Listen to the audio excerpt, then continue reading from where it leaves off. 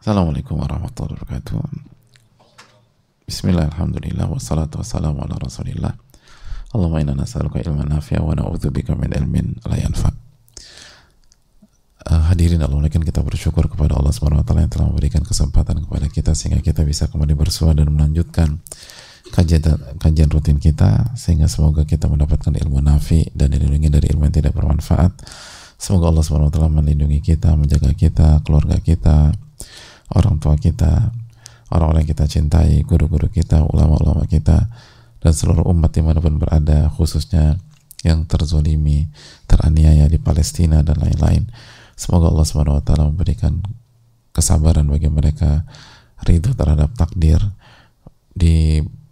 diperbesar pahala dan keutamaannya, dan semoga diampuni segala khilafnya, dan semoga Allah memberikan husnul khotimah kepada mereka yang wafat dan memberikan kesembuhan bagi yang sakit dan terluka. Amin ya rabbal alamin.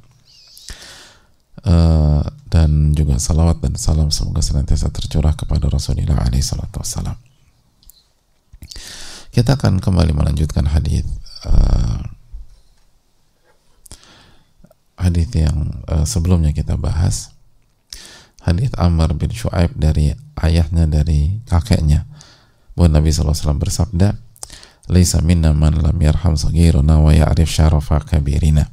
Bukan bagian dari kami orang yang tidak menyayangi yang lebih muda, lebih junior dan anak-anak kecil, dan bukan bagian dari kami orang yang tidak tahu keutamaan para senior, keutamaan orang yang lebih tua atau hak yang lebih tua.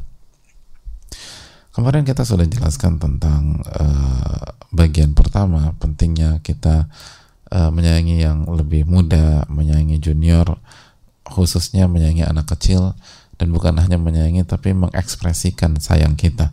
Bahkan kita sudah menjelaskan bahwa disunahkan, dan ini kesepakatan para fuqaha, kesepakatan para ulama, disunahkan seseorang itu mencium anak kecil, anaknya, keponakannya, anak sahabatnya, dan seterusnya, dengan tujuan mengungkapkan dan mengekspresikan kasih sayang, dan itu punya peran besar bagi tumbuh kembang anak. Dan kita juga jelaskan kalau ada syahwat maka tidak boleh dilakukan, hukumnya haram. Dan ini pelajaran kita seringkali kurang dalam mengekspresikan kasih sayang kita kepada anak-anak kita sendiri, dan seringkali di masyarakat khususnya ayah gitu. Kalau ibu sih biasanya dicium-ciumin terus, walaupun ada juga ibu yang cuek, tapi secara umum ibu lebih biasa melakukan sunnah ini. Adapun ayah, banyak ayah dengan alasan maskulinitas atau kelaki-lakian itu tidak mengekspresikan, dan itu kesalahan. Itu tidak melakukan sunnah Rasulullah SAW, dan dampaknya banyak ke depan. Mungkin sekarang nggak ada dampak, tapi ke depan akan banyak dampaknya. Makanya kan banyak orang atau banyak kita itu nggak dekat sama ayahnya, dan mau dicoba dekatkan susah sekali. Kenapa?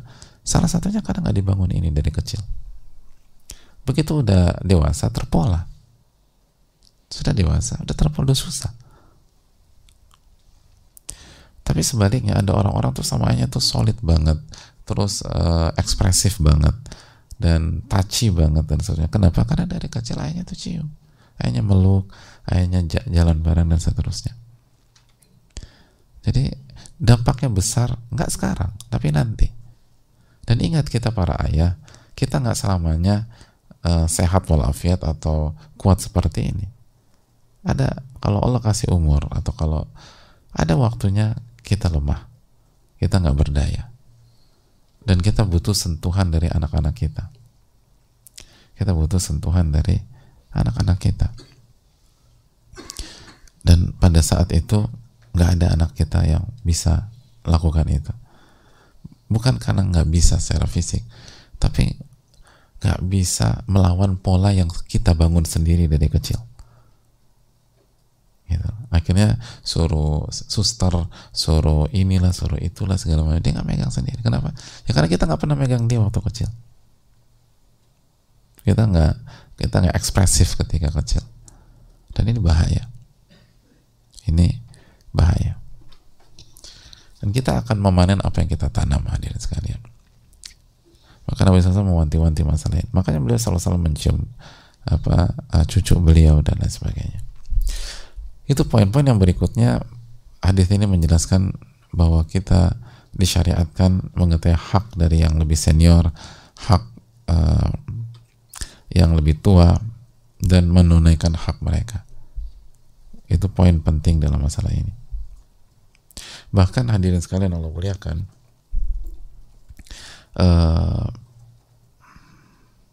dijelaskan bahwa para ulama mengatakan istahabbul qiyam, bahwa disunahkan untuk menunaikan hak yang lebih senior, hak-hak yang lebih tua, dan hak orang yang punya ilmu, hak guru dan lain sebagainya. Dan para ulama wa'addul istighfafa bihim kabiratun fi zawajir an iktirafil kabair, dan merendahkan yang lebih tua, merendahkan senior, merendahkan guru atau apalagi ahli ilmu, itu bisa dikategorikan dosa besar. Bisa dikategorikan dosa besar. Nggak boleh kita kurang ajar sama yang lebih tua. Itu bahaya. Sebagaimana dijelaskan oleh Ibnu Hajar dalam Zawajir rahimahullah ta'ala. Dan juga Ibnu Mufli ada pembahasan dalam adab syariah dalam masalah ini.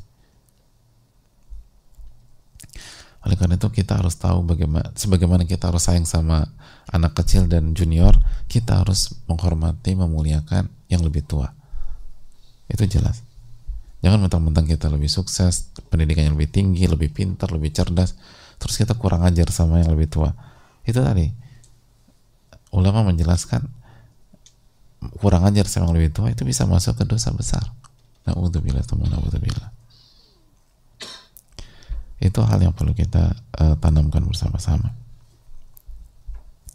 Makanya kan dari sini kita ingatkan, kalau kita ingin junior kita baik sama kita, kalau kita ingin bawahan kita baik sama kita, kalau kita ingin anak kita baik sama kita dan tahu hak kita, kalau kita ingin keponakan kita baik sama kita dan tahu hak kita, maka didik mereka dengan agama. Udah, agama akan mengajarkan itu.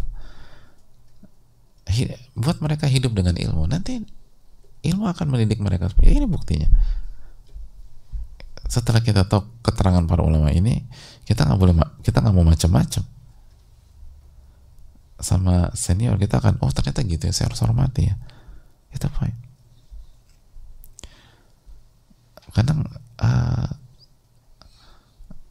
Karena tidak simpel. Senior atau orang yang lebih tua harus dihormati,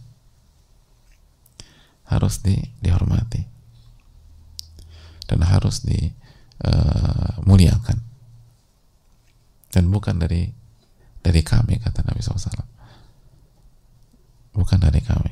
Jadi anak kecil, anak remaja, anak muda, atau muslim secara umum itu ngerti bagaimana bersikap kepada yang lebih tua. Gitu. Nggak mentang-mentang terus ngeremehin yang lebih tua, enggak. Mereka tahu. Dan itu kunci keberkahan. Kunci keberkahan. Dan kita itu menunjukkan kualitas iman dan Islam kita itu baik. Allahu ta'ala alam bisawab.